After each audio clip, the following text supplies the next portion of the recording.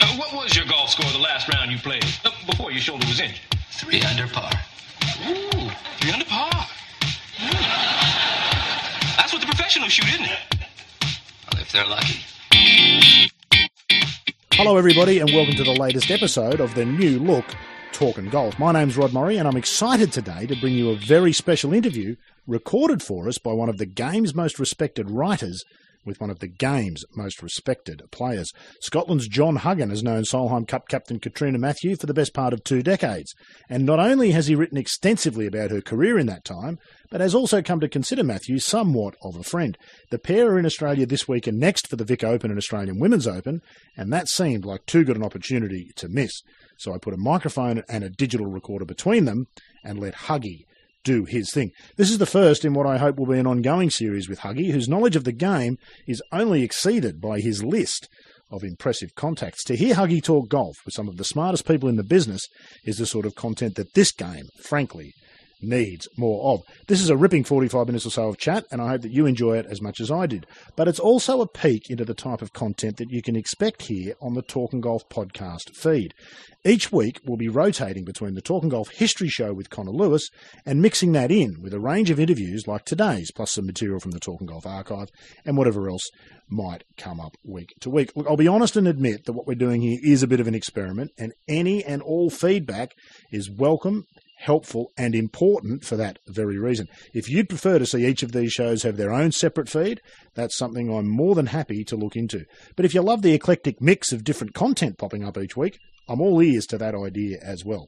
Ultimately, the aim is to add something worthwhile to the golf landscape. We want to produce the sort of podcasts that make people think critically about the game and its future, and indeed, its past. We want to celebrate everything we love about golf while acknowledging that these are turbulent times and they require all golfers to be part of the conversation about what happens next. In terms of timetable, at this stage, the Talkin' Golf History Show is slated to run every 2 weeks, and most of the in-between weeks will see some sort of update along the lines of what you'll hear today.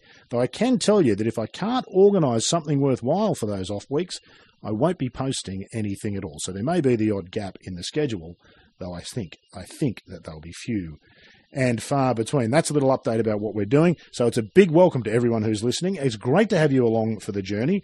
Now, you can get in touch and let me know what you think of this show and anything else that we do via email at history@talkingolf.com. That's history@talkingolf.com, or on Twitter at Rod_Murray. That's @Rod_Murray. I'm on Twitter a lot, so you're a good chance to catch me if you send me a message. There's also a Talkin' Golf Facebook page, which I check regularly, though I probably don't update as much as I should. That is something that I'll be looking to improve on in coming weeks. Now, there's also a Talkin' Golf website where you'll find not only this show, but also the popular State of the Game podcast, the I Seek Golf podcast, and I'm also very proud to say the Feed the Ball podcast with Derek Duncan. I invited Derek to list his show on the page because what we're trying to achieve is a network of quality golf shows. And I was delighted when he said yes, because let's be frank, in terms of quality, they don't come much higher than Derek and Feed the Ball. So check that out at talkingolf.com. And while you're there, also click on the Golf Course Study Tours tab for details about our upcoming trip to Barnbougle Dunes in May. It's going to be 3 days of full golf nerdery with Mike Clayton. And while we're there, we're going to do a special live recording of the State of the Game podcast. We will also take your questions. That might be the thing I'm looking forward to more than any other in 2019. That's under the Golf Course Study Tours tab at the Talkin' Golf website. Lastly, before we get underway, while we're on the subject of communication, myself and Connor are keen to take your questions for the History podcast, but if you're going to send them via Twitter, it's crucial that you use the hashtag TGHistory. I'll put a reminder about that in the show notes, but it's really important. If you don't include the hashtag TGHistory, we may not see your question. If we don't see it, we can't answer it. And when I say we can't answer it, I mean Connor can't answer it, because let's be honest, he's the expert. I'm just along for the ride. That's enough for my intro. A long one, I know, but I hope it's given you an idea of what we're up to. Now, let's get on to the good stuff. John Huggan and Katrina Matthew. Right, Beanie. Thanks for doing this. No problem. You and I are from the same part of the world. We grew up in the joyous confines of East Lothian. When I was growing up, I didn't see many wee girls running about at golf courses. I mean, I was at Dunbar, you were at North Berwick, but Were you the kind of odd one out? I mean, was there a group? There weren't many. There was myself from high school, Jane Ford, who was a couple of years ahead of me, and then maybe another girl a couple of years younger than me. But there weren't many of us, not many of us who played golf. But I did play probably most of my golf at Gullen growing up, and a lot of the better players tended to gravitate it's a strong towards ladies' there. club. So at that point, it was a strong ladies section. Mm-hmm.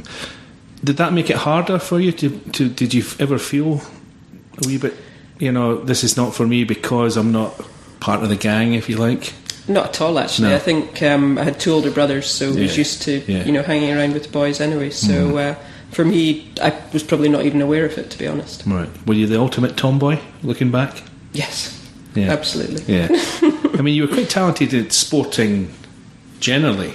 I mean, I remember speaking to Harvey Walker from Gullen, who you'll know. His wife was your gym teacher. That's right. And I remember him saying to me that she'd said to him that you were the most talented all-round sports person that she'd ever taught.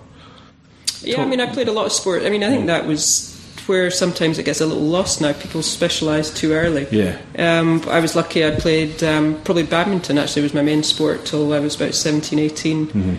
And then played a lot of hockey as well. And then I suppose just as you start getting kind of 15, 16, you have to, because there's so many, you have to start choosing one over another just to go to different events. So golf was the one I picked in the end, probably because I won the most at it, so it was an easy choice. Yeah, there's always that. Well, how good were you at the other ones? I mean, I know you were pretty good at badminton, weren't you? Yeah, I played for Scotland, under 16s, I think.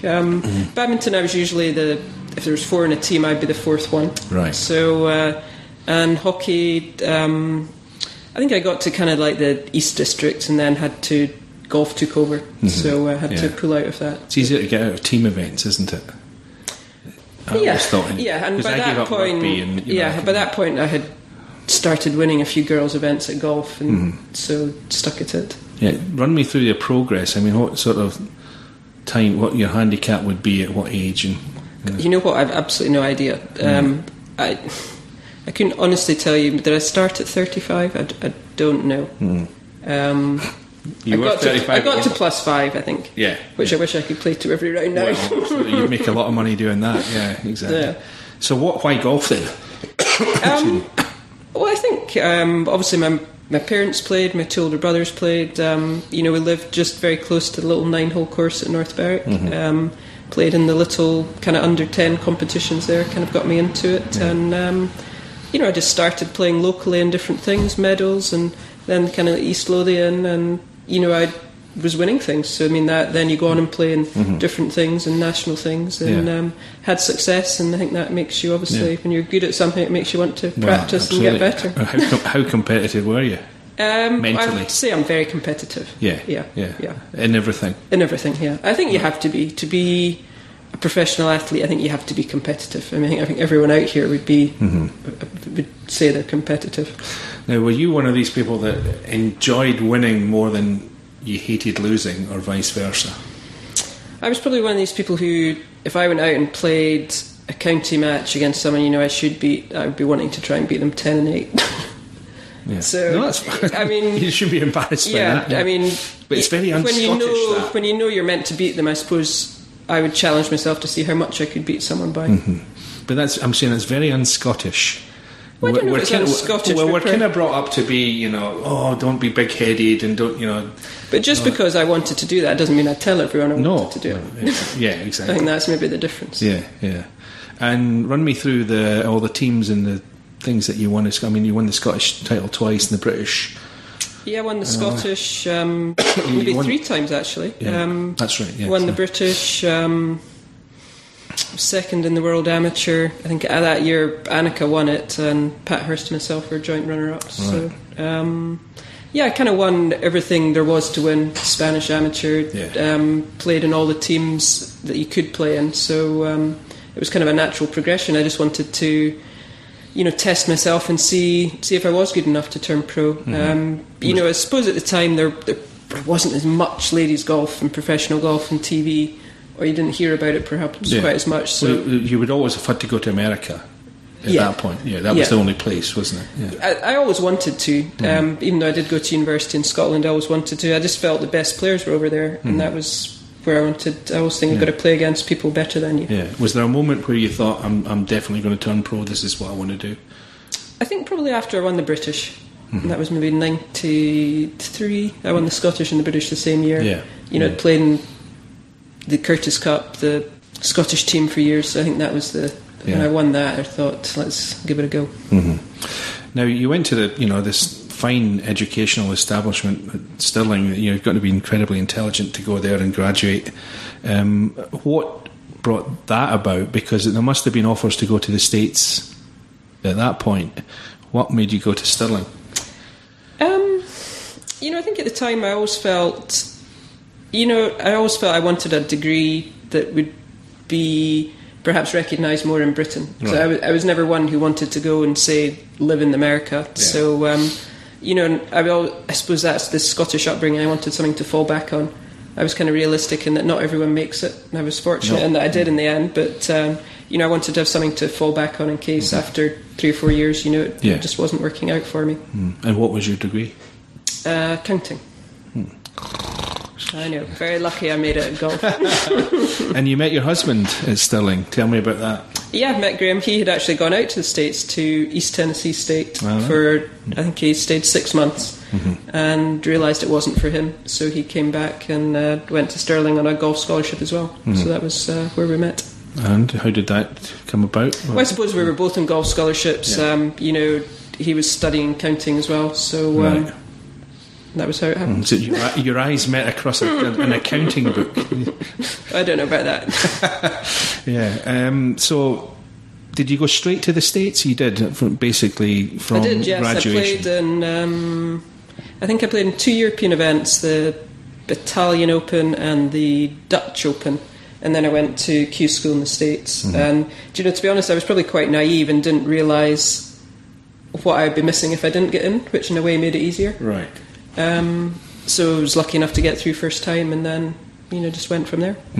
Yeah, I mean, when you first started over there, how did you feel about the standard of your play versus, the absolute stars? There must have been an intimidation factor. I mean, was Annika the best player already, or Carrie Webb? Who were the best? And Laura would maybe be the best. The best ones when I first started would have been Meg Mallon, Beth Daniel, Patty Sheehan, Laura, Lisa Lott. Because Annika's just much the same age as me. So it would probably be 3 or 4 years. I'd been on tour probably 4 or 5 years before she became Anne Carey. So those ones were probably just finishing the peak of their career. So it was great to have played with all those players. We kind of skipped past the Curtis Cup. How important was that in learning how good you were? I mean, everybody says team golf is different. What was your experience of it? I mean, I loved it, team golf. I mean, I think the camaraderie of playing in a team is great. I mean, I'm still great friends with some of the people I played in the Curtis Cup with. I mean, I think the first one I played in 90 at Somerset Hills was just all, looking back, all just too much for me, just kind of overawed by it all. Probably the first time I'd been out in the States, but I ended up playing in another 2, and we won the one at Hoylake and then tied in Tennessee.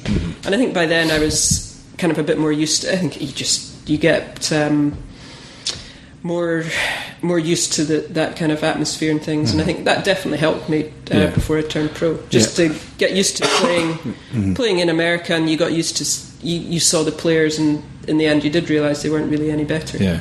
I always think there's an inbuilt advantage in the Britain against America, or Europe against America now, for the British players, because we grow up playing so much team golf from club level all the way up county, national, especially foursomes, which is a bit of a dark art, especially for Americans. Now, is this an apocryphal tale, or did you and Janice Moody actually play foursomes properly in the Solheim Cup? What do you mean by properly? Did you? Only one of you went back to the tee, and the other one walked forward and waited for the ball, which nobody seems to do. You never do that in something like that. You have to go back to the tee, support your teammate. Yeah, but did you? So you didn't do that? No, we didn't do that. No, so I was told that you'd actually done it, and that everybody was kind of, "Oh my God, what are you doing?" No, I don't. I know I wasn't. No, I don't think so. But wouldn't it be better if they did in these teams? I mean, I think the pace of play in those team events is so slow anyway. If you did that, you'd be waiting on your shot. If everybody did it. I mean, I think the whole thing, it's nice to be down there with your partner. Holding hands? Oh, it's a driver. Come on. Right. Hit your driver. Moral support. On this 470-yard par 4. Oh, moral support in front of all the definitely crowds. A driver. It's not quite the same as your winter foursomes. Nah, come on, I'm not having that. I think it'd be... I think at Scotland you do that because it's so cold in the winter. That's so you can get round in 2.5 hours. Yeah. And I'm sure you're aware at Muirfield they have these foursomes paths through the rough. Mm-hmm. I mean, to be fair, foursomes and playing it that way in the winter is great. Oh, absolutely. If it's a cold day, you can nip round, and it's a great idea. Now, you've never moved full time to America. You've always lived in North Berwick. What was behind that decision? Would it not have been easier for the pair of you, especially before the kids came along? Well, I mean, we did have a place. We kind of based ourselves in Florida. Always kept a place in North Berwick as well. Yeah. But we would spend probably 7-8 months in America when we first started out. But probably ultimately always knew we wanted to live back in Scotland. We just prefer. I suppose it's just what we know, and we just preferred that kind of lifestyle. Yeah.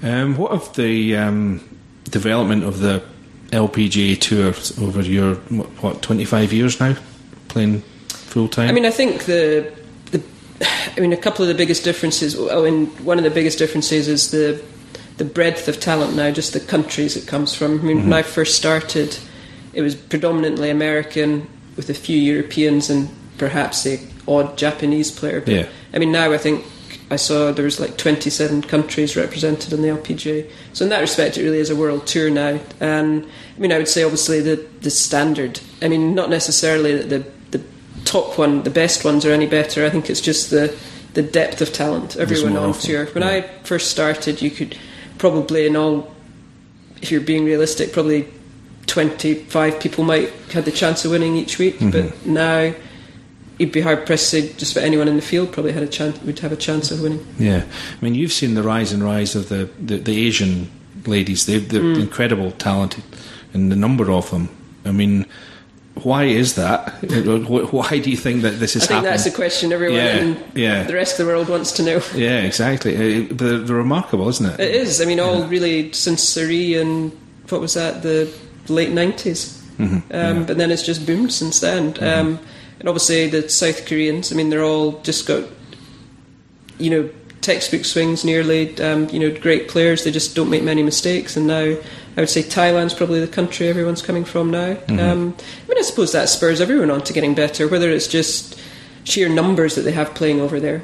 That is a different culture. People always say that perhaps they practice harder. I'm not entirely sure if that's correct, but I think it's sheer numbers and the fact that probably women's golf perhaps gets more recognition over there, which pushes more girls to want to play it. Yeah, I mean, one of the criticisms I have of the men's game at the very highest level now is that the equipment has dumbed down the shaping of shots. It's become a science almost more than an art, and golf should at its best is an art, I think, more than a science.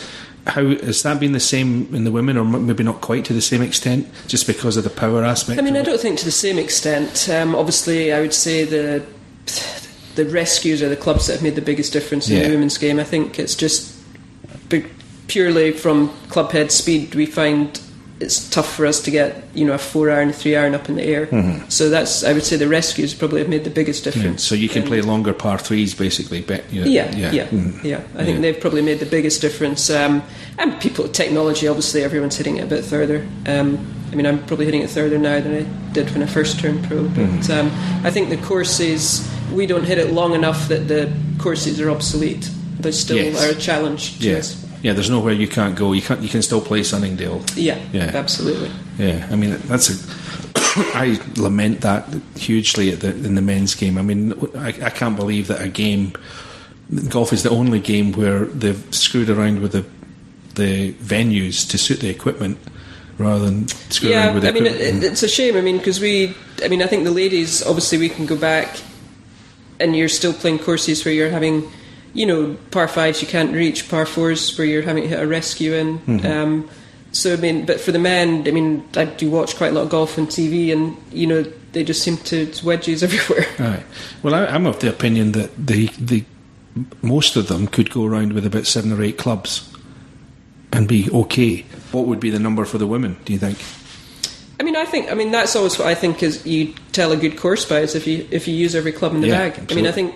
But I don't see that anymore. For the women's game, I think they could set up a course where you hit every club in the bag. It's still possible. It would be easier. Yeah. I don't think it's possible for the men. No, it would have to be 9,000 yards long. Yeah, with a mixture of short par fours and all the rest of it. Yeah. We have to talk about the Solheim Cup, which has been a huge part of your career. How much did it mean? You've had your disappointments as well. I mean, it was not as if it's been plain sailing all the way. I mean, you were controversially left out of one match. How has it been for you now? You're captain as well. You've kind of seen it from every angle. My feeling on the Solheim Cup is that it doesn't get the credit it deserves. I mean, it gets a fair bit of publicity at the time, but nobody follows the qualifying in the same way that they follow for the Ryder Cup. I mean, that's symptomatic of women's golf. Doesn't get the attention it probably deserves vis-a-vis the men. I mean, what's your feeling on that? Yeah, I mean, I would agree with that. I mean, obviously, I think I first played in '98 at Muirfield Village, and obviously over the time, it's grown hugely from what it was then. A bit like the Ryder Cup's grown from what it first started out as. I mean, you're right. It's not as big as the Ryder Cup. I think for women's golf, it's probably the biggest event in the world. For women's sport, actually, it might be one of the most televised in the world. So, to have the chance, I've played in 9, which, I mean, I think the more I played in, the more I enjoyed them. I think the first one, like the first Curtis Cup, you're just a bit overawed. But once you've, I think, played in a couple, I just loved them again, just that camaraderie and... obviously delighted to be captain, and in Scotland, it couldn't be any better. What have been the highlights and the lowlights in Solheim Cup? Well, the first one I played in, I managed to lose the losing point, remember that. Let to was it Sherry Steinhardt? I think beat me in the singles, so that wasn't a high. And then I've been lucky enough at Barsabak, I got the winning point. Yeah. So I've seen both sides of it.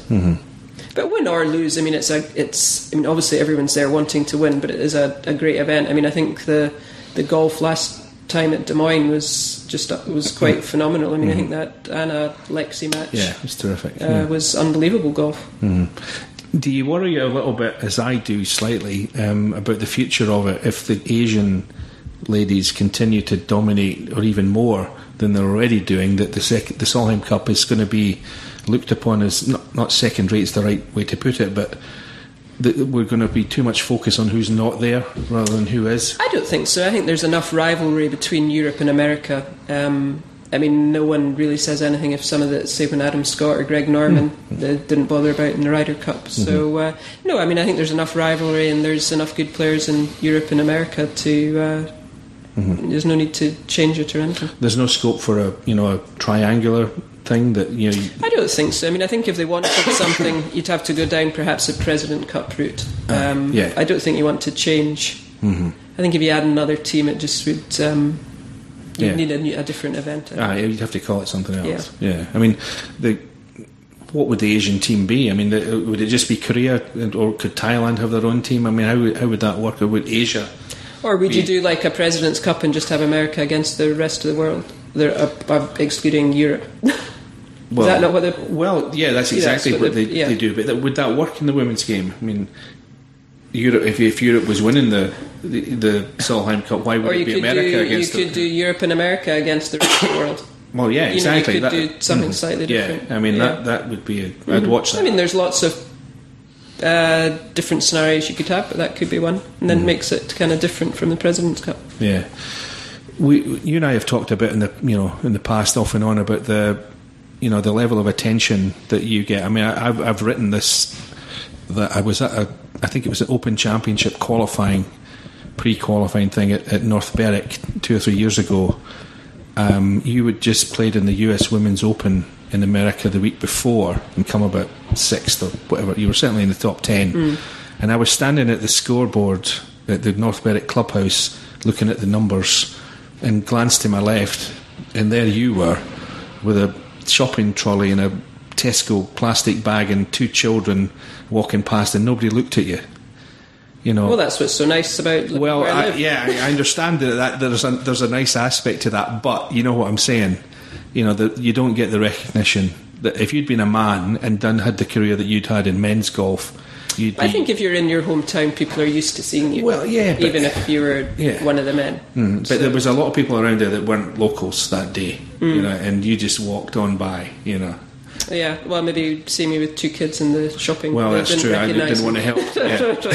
But you know what I mean. I mean, if you, I know what you mean. do you ever think to yourself, what if I'd been? You know? I mean, I think you know, it has. I think in the last probably 10 years, it really has started to improve. I mean, I think definitely women's sport in general is getting more recognition. You know, you see netball, cricket, football on TV now, which you never used to. I think women's golf's got to make sure they don't get taken over or, you know, let these other sports kind of get past them. They've got to keep up and keep on the TV. But, yeah, I mean, I think, obviously, I mean, you don't get the same recognition as the men do, but I think it's definitely improving. And it depends where you go in the world as well. Yeah. I mean, obviously in Asia you're recognised far more than you are in Europe. Yeah, you're much higher profile. Yeah. I mean, as I say, I think, you know, I stick up for you, but to the extent that if you'd been a man, you'd be, you know, there'd be posters on the street with your face on it, sort of thing. You know, I mean, Colin Montgomery, you've won a major. Colin Montgomery never won a major. He's won more tournaments than you. Yeah, but he's won a lot of them. He's not to diminish what Colin achieved, which was considerable. But you know what I mean? It's if you'd won the British Open, and you know Georgia Hall won the British Open last year. Well, I think that just shows how it's progressed. You know, that's 10 years say since I won it. Yeah. And I think she did get more recognition. I think she was kind of snubbed at the sports personality thing. I mean, it's still obviously it could still get better. But you've got to start somewhere, and it's got to. I mean, it's never going to just be the same instantly overnight. Yeah. Basically, what I'm asking is, do you never get just pissed off that women's golf doesn't get the? It's not really worth it. I mean, I think we are. It is getting there. As I say, it's not going to happen overnight. So, is it worth getting overly annoyed about it all? Yeah. Maybe I'm just the wrong personality. Maybe I should be getting more annoyed than I do. Yeah, I think you could. I mean, I suppose at times, you know, it does annoy you, but what's the point, really? And yeah, well, I think you should all be shouting a bit louder. You know, I think. I mean, maybe that's the Scottishness coming out. You don't want to kind of. Yeah. So we're not going to see you chained to the railings outside Buckingham Palace or 10 Downing Street or wherever. You know. No. Not that I've got anything against people who do that. It's just not my personality. No. So okay, well, we'll make you queen for a day then. I mean, what would you like to see in the progression of women's golf over the next 5-10 years at professional and club level? I mean, obviously, I'd want to see certainly in Britain more girls playing golf would be the main thing. Trying to get equal prize money more. I think more mixed events like this one. I think just trying to raise the profile of it and get more girls playing. I think the more girls you can get playing, the profile will raise. But how would you do that?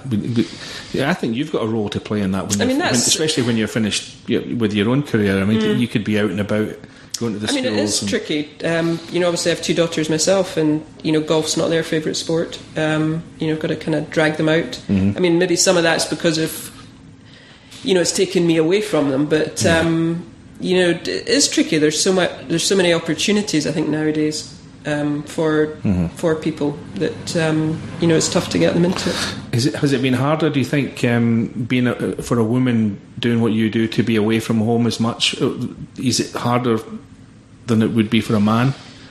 Well, it's a tricky one, actually. Is that a sexist question? I'm not sure it is, but it's not meant to be, obviously. I mean, I've been very lucky in having Graham. I mean, there'd be a lot of husbands who wouldn't have been willing to to let me go and work and him stay at home and look after the children once they started school. So obviously I've been very lucky that he's been progressive enough to feel quite confident to do that. Well, I don't think anybody thinks any less of him for that, But a lot of men might not have been willing to do that. No, take the kind of backstage. Yeah. So but I mean, I think it is, you see that more. You just see who goes and picks up the kids at school. You see definitely more fathers picking them up than perhaps you used to. How hard was it for you though?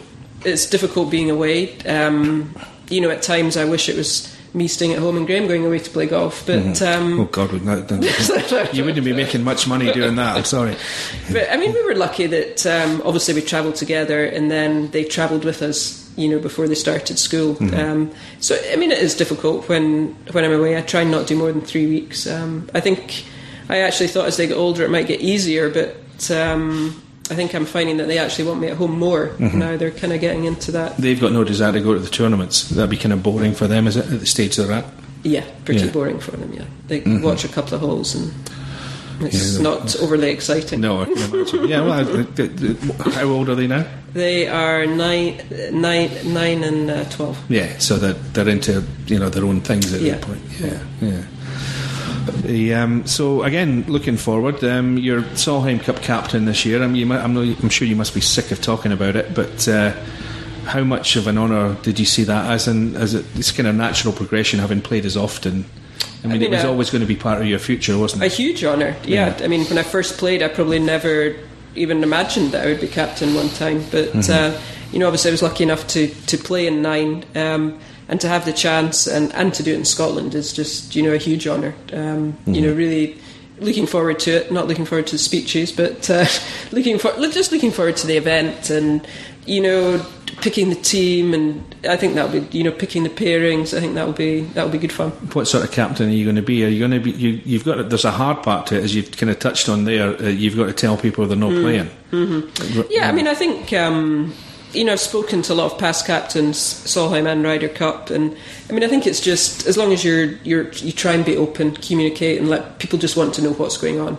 I mean, I think that's something I've learned over the ones I've played in, that the more you play and the more you realise that you not playing every game isn't the end of the world. The main thing is to try and win the thing. Yeah. So, but I think that's easier the more you've played in. I think your first couple you kind of wanting and expecting to kind of play as much as you can, but I think that's probably just something with experience. So I suppose you're looking for your more experienced players as well to help you with that. Yeah. But it's never easy telling someone. I mean, at the end of the day, the first 2 days it's only 2/3 of the team that play, so I mean that's a third of them not playing. So it's never easy, but just something you need to do, isn't it? Can you share? Or tell the vice captains to. Well, there you go. That's what they're for. Get Catherine Nimrey to do it. So what sort of things have you learned, if you can share some of that, what doesn't work and what does work in a team environment, and what are the important things to get right? I would say the main thing is communication. There's nothing, I mean, I've seen that from both sides in playing. People want to know if they're playing, and they want to know. I think the main thing is they want to be seen that the captain looks as though they know what they're doing. I think if you take too long in the player's eyes to make a decision, it looks like you're not sure what you're doing. So I think from the ones I've played in, that's probably what I've picked up on. Obviously, I was kind of the playing vice captain, and in the end it turned out the last one.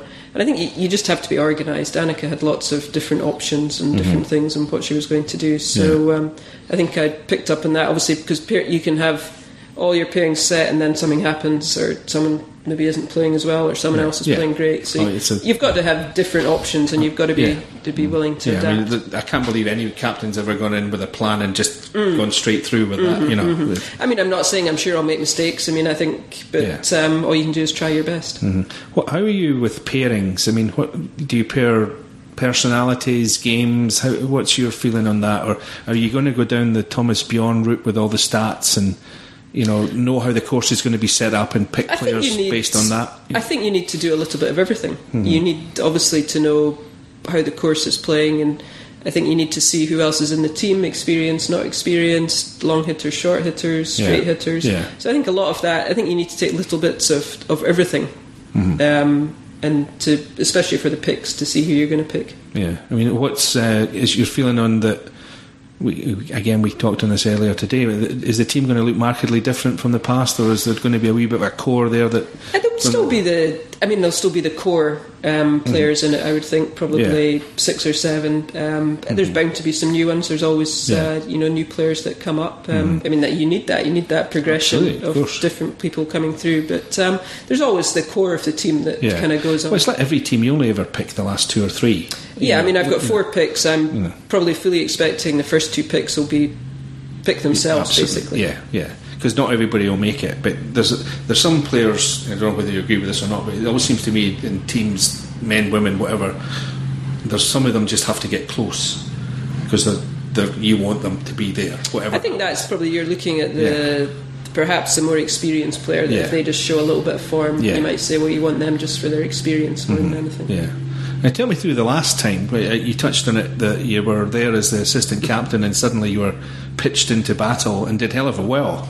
I mean, to be fair, I hadn't played particularly well that year, so no, I didn't. No complaints. No complaints about not getting picked. Was delighted to be going there in my vice captain's role, and then unfortunately Suzanne got injured, so I got called in, and in a way it was quite a good way to finish because I realised that was going to be my last one I was going to play in.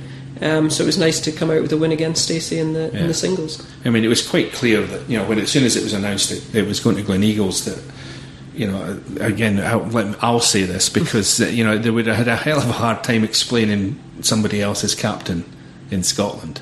So I mean, I think that's probably why they announced it so early. Yeah. Because as you say, it probably wouldn't have been rocket science. If I wanted to do it, I probably would hopefully have been offered I was. And I'm interested in. Laura Davis is been a fantastic player in the Solheim Cup. I almost said Ryder Cup there. She's always said that she never wanted to be captain. Now suddenly she's appearing as an assistant to you. I mean, how did you talk her into that? Or did you have to? I didn't need to talk her into it at all. Which is interesting. I could barely get the question out, and she was saying she wanted to do it. Did she say why? Given that she's so anti it. Well, I mean, she played in the first 12, so I mean, she's obviously got a real passion for the Solheim Cup. I mean, apart from Annika being Europe's best player, so I think she's always, as you say, said she didn't want to be captain, but I thought, why not vice captain? I mean, I think I've listened to her on Sky with the commentary she's done in the last few, and I always thought, she came out with some really good stuff, so I thought she would be just a great person to have as a vice captain, to be honest. I mean, absolutely 100% agree, but I'm just surprised that she's doing it, but given all the things she'd said publicly before. Well, I suppose you'd have to ask her, but I'm delighted that she's doing it. Absolutely. I think she's, and maybe it's just because she's in the background. I mean, her personality has never been one to. No, I can't making speeches is bad for you, but it's going to be 100 times worse for her if she ever does it. I mean, I can fully see why someone perhaps wouldn't want to do it, because it is. I mean, I'm not looking forward to that. Probably be apart from telling people they're not in, that'll be the worst part of the week. I think the mature ones will know that that's part of the deal, and it's just one of these things, isn't it? Yeah, you have to do it. Yeah, we're getting close to the end, I think, but we have to touch on the obvious individual highlight of your career, which was winning at Lytham. Extraordinary, really, given that you'd been pregnant 12 weeks before. Explain how the hell that happened. Basically, that's really what I'm getting to. I mean, I suppose at the time, it's now probably looking back that I kind of realised what a big deal it was. I mean, at the time, it was my second child. It was easier. I'm not the first one to say it was easier than the first one, so recovered quicker, and just started hitting some shots. So probably 8 weeks after I'd had Sophie. And I think it was actually one of those weeks. I think I'd probably put too much pressure on myself before in the British, wanting, because with playing in the LPGA, you very rarely played at home. So I think I put too much pressure on myself to try and play well. So went in there with I was thinking, if I could get a top 20, might give myself a chance of getting a Solheim Cup. So lower expectations help. Just from obviously past performances in it, I thought, if I can show a bit of form, I've maybe got a chance of getting in the team. And I just went out there, and obviously that Friday afternoon, or was it my second 9 on the Friday, just did an amazing back 9 and catapulted me up into the lead, and just kind of went on from there. I mean, I think at the time I was just I mean, I never really, probably wasn't until I was leading on the Saturday evening that I thought, God, I maybe do have a chance of winning this. So yeah, I mean, I think I was just, as you say, lower expectations just relaxed me probably a bit. Yeah. Now, one of the few criticisms I've ever had of you as a golfer is that you haven't won as often as I think your talent level should have done.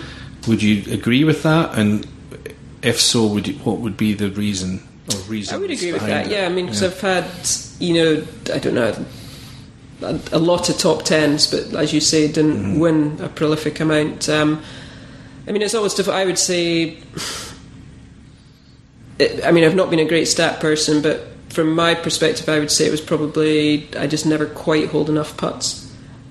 But then a stat person might say it's because you didn't hit it close enough. So, well, yeah. I mean, but from my eyes looking at it, I would say I wasn't perhaps quite a good enough putter. And the weeks I won, I putted well. Yeah, well, that makes sense to me, that you didn't hole enough of the 12, 15-foot birdie putt. Just didn't hold them consistently enough, I would say. Yeah. I was always, I would say, a good lag putter and then a good short putter, but it was that kind of 10 to 15 feet I just didn't hole enough of. The birdie putts, basically. Yeah. Because, I mean, that's what... I mean, it's typical of all golfers, not just you. I mean, everyone says they don't hole enough putts. Well, yeah, but your long game gets you into contention, and then it comes down to how many putts you hole near the end. Or make the putts that you need to make. So any regrets on that front? What are the ones that live on in the memory that you thought, oh God, how could I not win that? I mean, I think the LPGA Championship when NB beat me in the playoff. I think it was the first playoff hole, the 18th at Rochester, and it was a two-tiered green. The pin was at the front, and I had a 7-iron, and I thought that just cannot go long. And it just went, I think just being pumped up, went a yard too far and stuck at the top. And if it had just been a yard less, it would have rolled down tight, and I'd have won it. Yeah.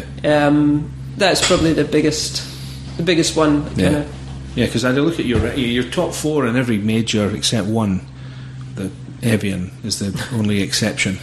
We won't talk about the golf course at Evian. Not my favourite. No, I don't think it's anybody's favourite, is it? Well, there's always a course out there that you don't like, isn't it? And just, for some reason, I've just never played well there. Yeah. How do you feel about the 5 majors thing?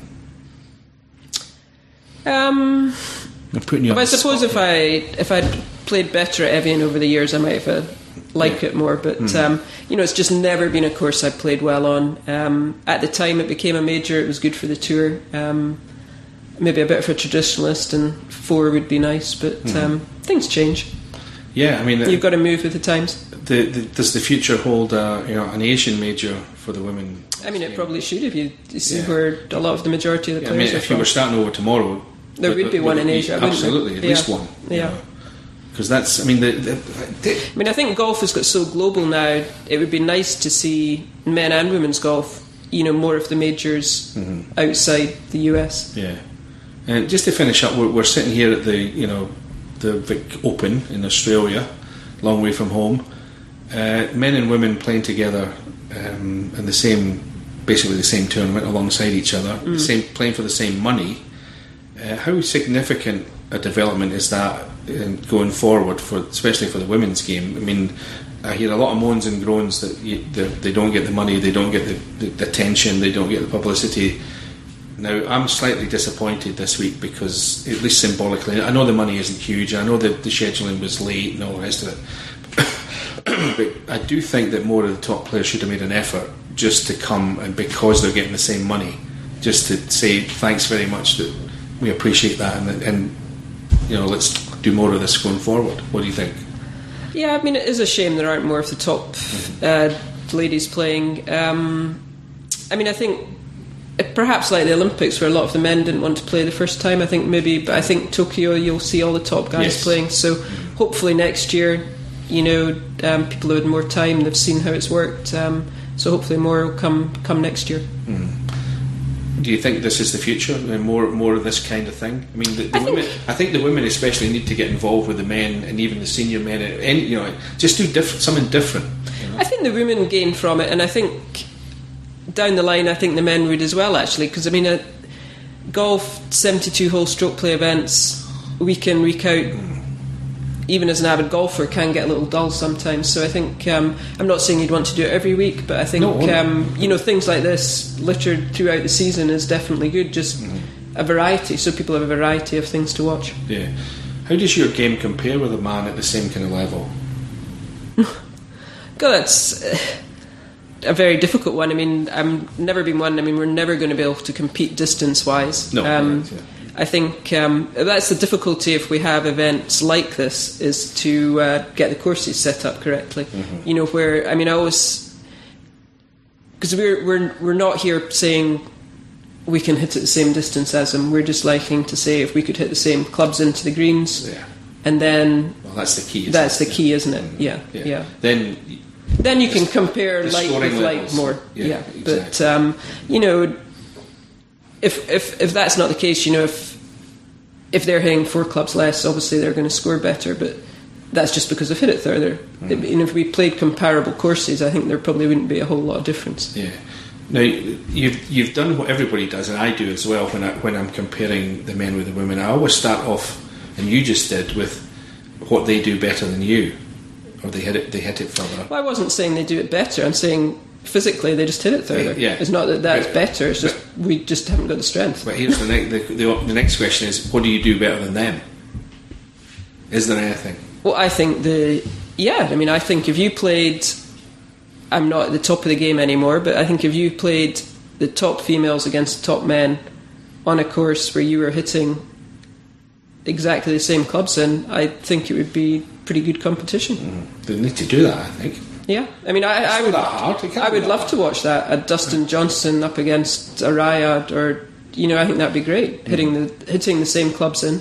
Yeah. I mean, I think that would be great to see, because I mean, there's no women here saying we can compete with the men off the same tees. I mean, that's just silly. You're playing a different game. Yeah. It's not. That's nothing to do with skill. That's just power and strength. Because I think technically the top women are just as good as the top men. If some of them are probably better. Well, I would argue that technically. I mean, because we have to hit it straighter because we don't have the strength to hit it out the rough. Yeah. So, but then you could say we hit it straighter because we don't hit it. We don't have the club head speed. So, I mean, generally speaking, I think the women. I mean, the men are kind of gone towards it with the equipment. There's a sameness, and there's a technique. They're more orthodox, whatever orthodox is. Now, the women, I would argue, have always been a bit more technically correct than the men because they've had to be. Because the men can compensate for a goofy move in their swings with their strength and power and all the rest of it much more than women can. Is that true? I mean, I see much more lovely swings. I mean, the girl, I mean, I would Van Dam say is a classic example. Yeah. She's got a wonderful swing. Yeah, but I would say nowadays, I think with the teaching, the advances in teaching and video, most players now have pretty technically sound swings. Yeah. You don't quite, I mean, there's always still going to be the odd exception, but you don't see quite as many funky swings as you used to. I think that just comes down to better coaching and I miss and that video. I'd rather see some of that, and I'd rather see big sweeping hooks and big, people playing like Lee Trevino and Seve. And Well, you've got Bubba Watson. well, but he's not Seve or Lee Trevino, is he? I mean, is there anybody in the women's game doing that kind of thing?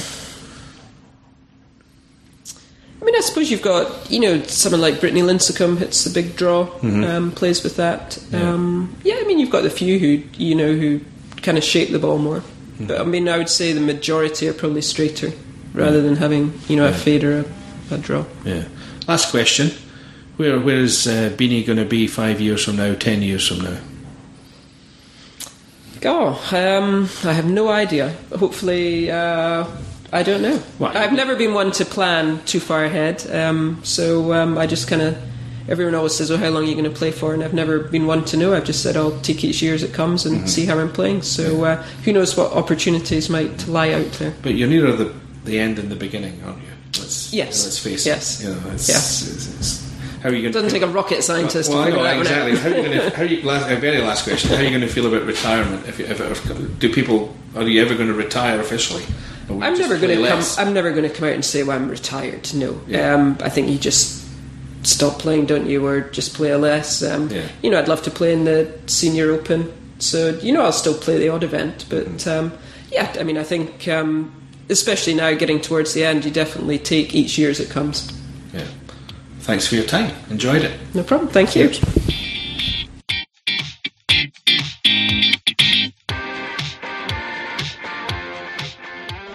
jerk. I'm never playing golf with him again.